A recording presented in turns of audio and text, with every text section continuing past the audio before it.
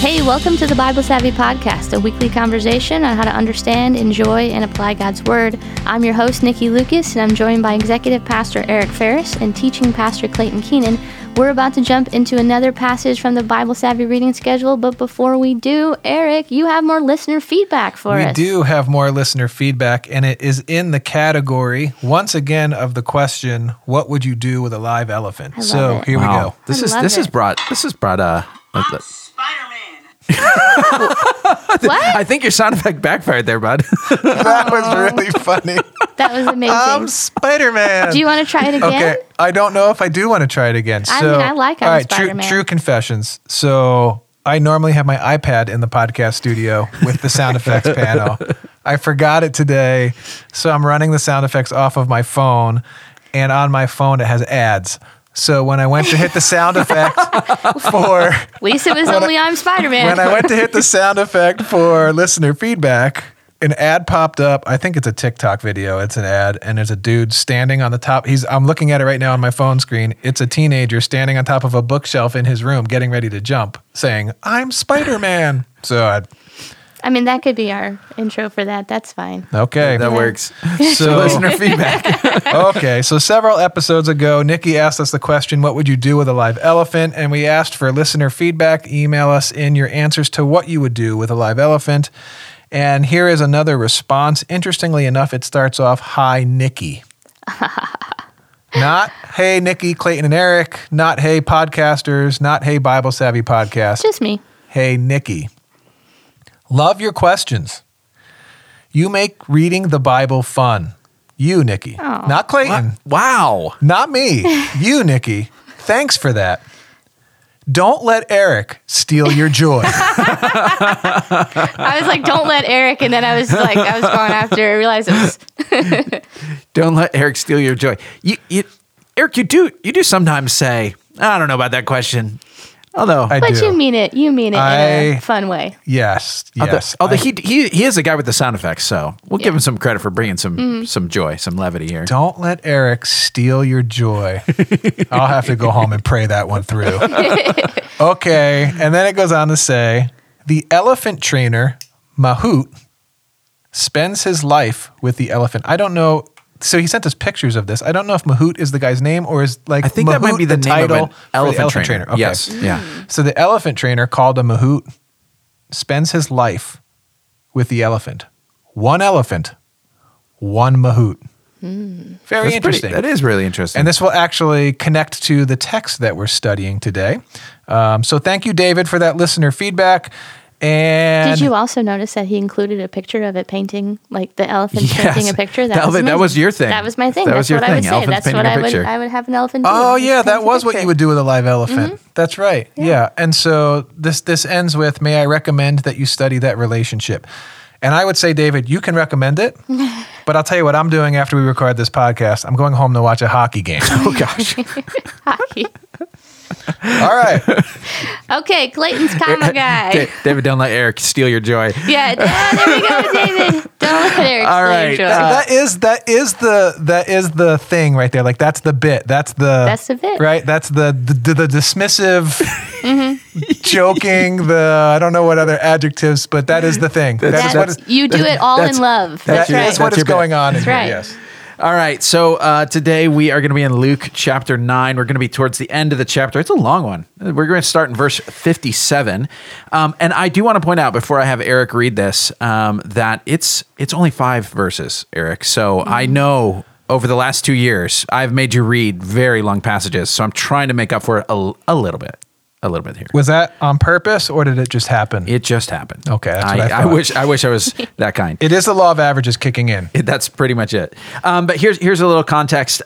So this is a passage that is about people wanting to follow Jesus. And we have seen this throughout the book of Luke. As Jesus has been going about his ministry, he calls people and he says, "Come, follow me." And so there are other people, as the kind of the crowd around Jesus gathers and his ministry progresses, there are people who are saying, "I'd like to follow Jesus." And so that's where we're going to pick it up here in verse 57. Eric, you want to read it for us?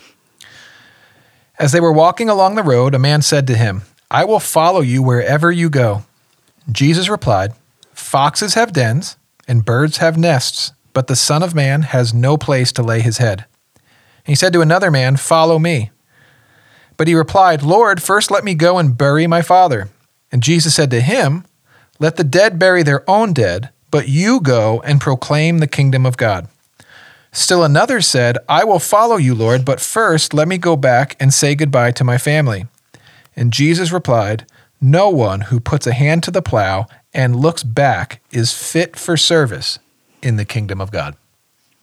We're going to go to O in the comma method, which is observation. So we're going to look for things that we see, repeated words, truths about God, things that strike us. So what do you guys see here? Lots of repeating words of follow, obviously, since, it's about following Jesus. But I was thinking, like when this guy who's walking along the road with Jesus, he says, I'll follow you wherever you go. It's like it's a very bold statement. And I think it's interesting that Jesus responds to him by saying, it's almost as if like Jesus saying, okay, but just so you know, like I don't have a place to lay my head. So if you come with me, then like you don't really have a place. You're just out there and you're spreading the gospel. You're following me. You're doing what you need to do. Like that's all that matters.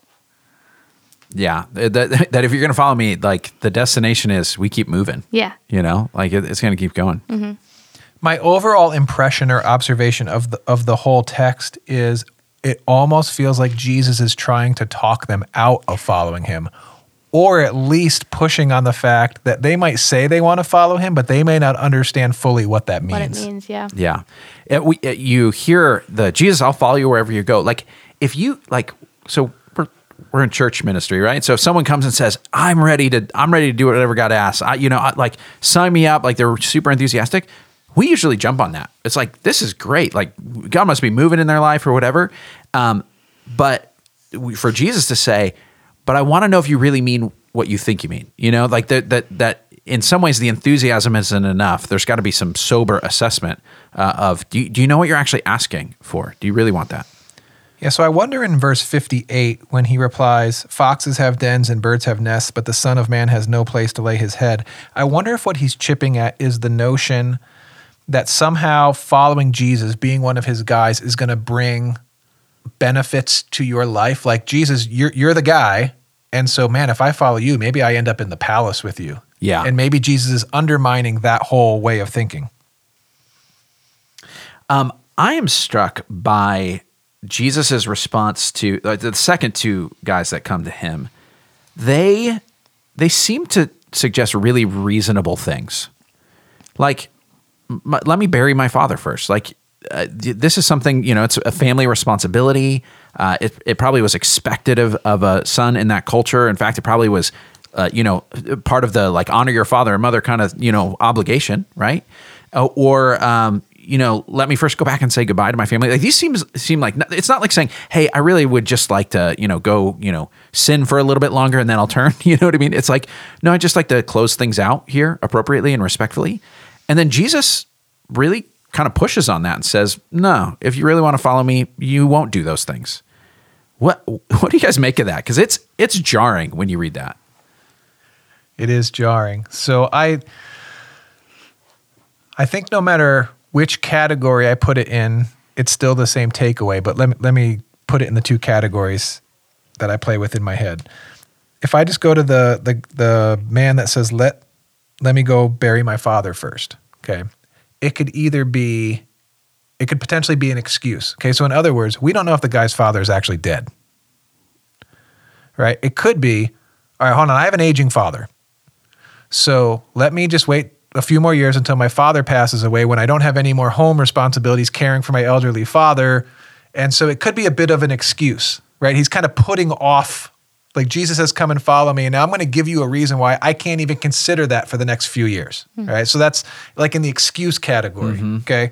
Which in the second response, let me go back and say goodbye to my family, could be the same thing.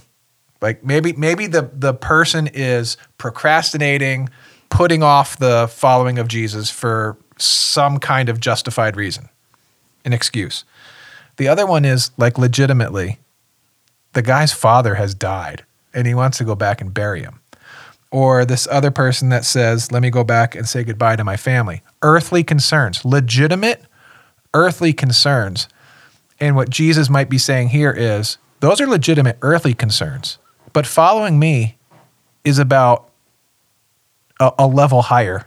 It's not just practical earthly concerns. It's about things more important than just burying a dead person. Your father's going to get buried. It sounds so crass, doesn't it? Yeah. Right? There's going to be a funeral. He's going to get buried. Let someone else handle that. I'm calling you to something more important. Yeah. There might even be, well, not might. I think Jesus knows he's being deliberately provocative here. Like he wants to challenge their thinking, because they might have an assumption about what it means to follow Jesus that is that puts it in a category that it doesn't belong in. It's the category of religious enrichment, or in our society we might look at it as self-improvement. I'll add a little of this because it kind of gives me some well-being or whatever.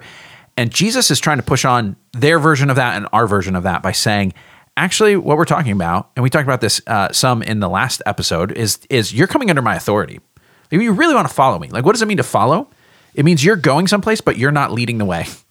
Like, I'm going to take you to the place and you're going to go where I lead you. So you're not really in charge of the direction here anymore. And so there's like do you realize that? Can I shock you into that? One elephant, one mahout. Yes. For life. There it is. There it is. I see. This metaphor here of putting the hand to the plow and looking back. It took me a second to think about that. Yeah, I was thinking about that too. But then I realized it's. Have you ever been like mowing a lawn and like if you go in a straight line, like you look ahead, you go in a straight line. But if you start looking around, or like if you've been driving and you see something on the side of the road, like there's something that you're like, oh, what is that? And all of a sudden you're swerving out of the lane, like the image of the person who is trying to plow their field in straight rows so they can plant their stuff in a efficient way. All of a sudden they're looking back and they're swerving all over the place. So it's using that metaphor, but to say like that's what it's like when you say, I want to follow you, but I also kind of want to hold on to this too. It's like you're not really following. You're going to start swerving around. Yeah, every time I read this episode and I think about Jesus' conversation with these various people, I don't know why I might do this, but I always envision in my mind like the guy that says, let me first go back and bury my father. I can see his head turning. Like over his shoulder, like you're calling me forward and I want to go backwards. Or the guy that says, let me go back and say goodbye to my family. Jesus is calling him forward, but he wants to go back to his family. And then when it says anyone that puts his hand to the plow, which is, we all know this, you're pushing a plow, you're going forward and wants to go back, look back, is not fit for the kingdom. So there's something consistent about those three things in my head. I don't know if I just made those things up in my head or if it's intended in Luke's gospel. I mean, that word back is repeated. It definitely has that kind of motion of turning away from Jesus. Yeah. So when you look in the NIV Study Bible footnotes, using the verse that says anyone that puts their hand to the plow and looks back is not fit for the kingdom, it has you go to Gospel of John chapter 6, verse 66. And that verse says, from this time, many of his disciples turned back and no longer followed him. Yeah. So they were experiencing something and hearing some teaching of Jesus that caused a lot of them to turn back. And then the other place that it tells you to go is Philippians chapter 3. So I'm turning there right now in my study Bible. And 13? Yeah, brothers and sisters, this is Paul talking. Brothers and sisters, I do not consider myself yet to have taken hold of it, but one thing I do, forgetting what is behind and straining towards what is ahead. Yeah. I press on towards the goal. Yes. Mm-hmm. So it's the positive example. It's the saying, I don't keep looking back at that old thing. I looked on that John 6:66 passage, like the study notes said that Jesus had already made clear what discipleship meant, and many were not ready to receive life in that way, in the way that he taught. Like maybe these guys weren't. Like maybe that's referring to that. Like, let me go back and do that. I'm not ready yet. I got other things I need to do first. Yeah. Yeah. I think it feels intense in this scenario, but it's also really realistic. I think there are lots of people who they hear the call of Jesus and they say there's something appealing about that. Like, I really want that. Like, I get it, like there's a sense of that would be good. And it's not that they're highly rebellious. They're not saying, oh man, how's this going to work? But there are other things that seem reasonable and important and so on that start to crowd things out, and they become the unintentional excuses to say not all of my life is going to be moving forward with Jesus. Not all of my life is going to be under his leadership. And in some ways that's almost more dangerous than the parts that say, oh, you know what, this really like obvious sin or whatever you want to call it. This thing that's like, I know I shouldn't do it, but I'm going to do it. It's the reasonable things, the good things, the respectable things that tend to make the plow move. It's the worship song that we sing, the cross before me, the world behind me, no turning back, no turning back. The parable of the seed in the soils. Oh yeah. Right? Yep. And one of the reasons that the seed might fall on soil, but the seed not bear fruit and grow is the thorns. The thorns grow up, which is the concerns of this world. They're not necessarily evil things, but they're all the legitimate concerns of this earthly world that could choke out the kingdom of God from your life. Yeah. C.S. Lewis, he's got this saying where he says, when a love becomes a god, it becomes a demon. So what he's saying is that when something that is a legitimate thing that is good, like it's something worth loving and appreciating, but if it gets to the level of this is so important I couldn't give it up. This is so important I've got to do what it says. I can't. This is a non-negotiable. It becomes a god. That's when it becomes a demon. It becomes the thing that pulls you back, not because it was bad, but because it got above its place. It didn't. It took the rank above Jesus. You know what used to be in that place in my life? This would be like true confessions of Eric from his 20s. Sports used to be that for me. It used to, and this is while I was pastoring. Okay, so in my 20s as a full-time pastor, if there was a really good game on, or like I'm a tennis fan too. So breakfast at Wimbledon, like just the whole idea of like having some friends over and watching Wimbledon on a Sunday morning, like lots of people are doing that. It used to feel like a sacrifice to me. Like I would like begrudgingly go to church and be like, but I could be home watching, or I could be home watching the football game. And over a period of time, that has become less. And my value of being at church or things of the kingdom of God have become greater. And so I can see how little, and it's, come on, sports on TV, like that's a virtual nothing. Yeah. You know what I mean? Like, but it can become a something. We all have those things. That's the thing about it. In light of the kingdom, like that may feel like an obvious, like, well, how big of a deal is it? But we all have those things that when you suddenly see it in the light of Jesus, you realize, man, I made such a big deal out of my career or, my kid's success or a relationship or whatever. Like it felt big at the time, but you look at it in light of it, Jesus is saying, okay, that's a family relationship. Like he went to the highest level saying, that's your dad. Like that's a big deal. He's saying this is even bigger. And it's supposed to shock us, right? It's supposed to shock us. Let's move on to the M in comma. Let's do meditation, okay? I'm going to read verse 62 again. I'm going to give you about 45 seconds. Meditation is just prayerfully pondering, asking God's Spirit to speak to you through this passage. And so I'm going to read this, give you 45 seconds. Jesus replied, "No one who puts a hand to the plow and looks back is fit for service in the kingdom of God."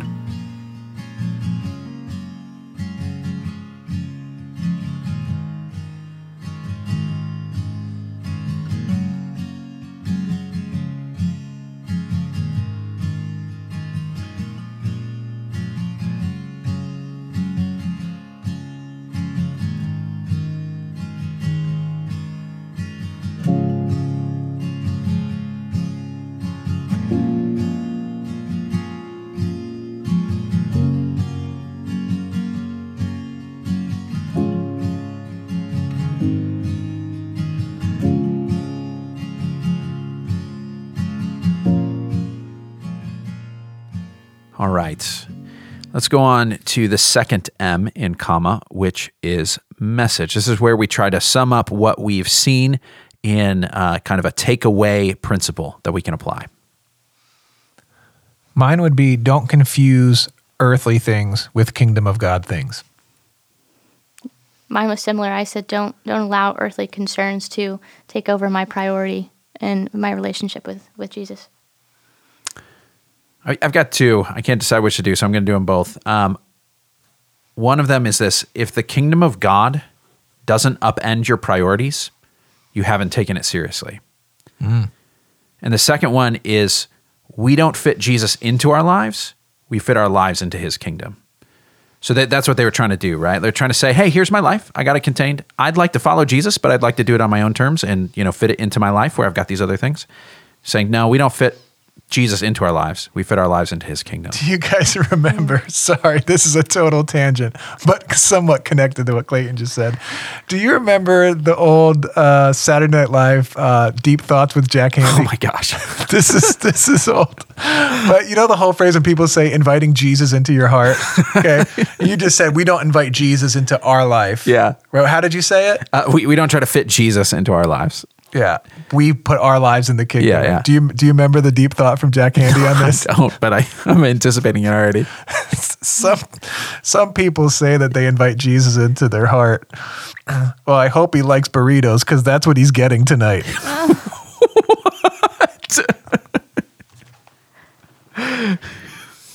I got to look it up right now. All right. I might have butchered it, but. In the meantime, while he's looking that up. I'm not sure I can go to application at this point. I know, right? Oh, here it is. Wait, hold on. I just pulled it up. Okay. Hold on, it's on Twitter. I hate Twitter. Oh, it's on Twitter. That should tell me something. If God dwells inside us, like some people say, I sure hope he likes enchiladas because that's what he's getting. So now say your statement again. We don't invite Jesus into our lives. We don't fit Jesus into our lives. We fit our lives into his kingdom. So I think he probably likes enchiladas. I don't think I'm pretty sure he does. Nikki's eyebrows just got really high and her forehead, like she disapproves of the direction that this episode has gone. Like, this is what happens when we get towards she's the end thinking, of a please, recording. Clayton, you're the comma guy. Take back over. Take the reins. All right, so let's talk about application. That's the A and comma. This is where we say, how do we respond? What does it look like in our lives? Mine is in the lane of your, was it a C.S. Lewis quote? Say that quote again. When a love becomes a god, it becomes a demon. Yeah, so it's to take some inventory of the earthly concerns, the good things in my life. Have any of them elevated to a place that they don't deserve? Yeah, I mean, mine was essentially the same thing, but you said it a whole lot better than me. I also think it's this idea of he says in verse 60, he says, but you go and proclaim the kingdom of God. And there's also this idea too of how much time do we actually spend furthering the gospel and actually sharing our faith with people than we do on our earthly goals and responsibilities. I feel like there's also that side of it too. So I don't know. I guess mine would be both. Is just to take an assessment of that, earthly concerns, but then also how much time am I spending worrying about what I do versus what God would have me do. Yeah. The way is basically the same application, but the way I'm thinking about it is, I want to ask the question, where am I saying no to something because it doesn't seem reasonable, right? Where are the things that I say, oh, well, this is important. I got to make sure I do this or have that or whatever. Where's that causing me to say no? It's the turning back, looking back from the plow. And so asking that question, are there things that I ought to have done, but for practical reasons, it just doesn't make sense to do it. And I've said no to those things. Well, all right. That's all that we have for you this week. Thanks for listening. Join us again next Monday for a new episode. We'll be looking at another passage from the Bible Savvy reading plan. In the meantime, if you're not following along with the reading plan, you can check out BibleSavvy.com to download it to start reading along. You can also subscribe and leave a review on whatever platform you're listening on. Email us your questions or suggestions at podcast@BibleSavvy.com. Lastly, tell your friends, and we'll talk to you next week. One elephant, one mahout for life.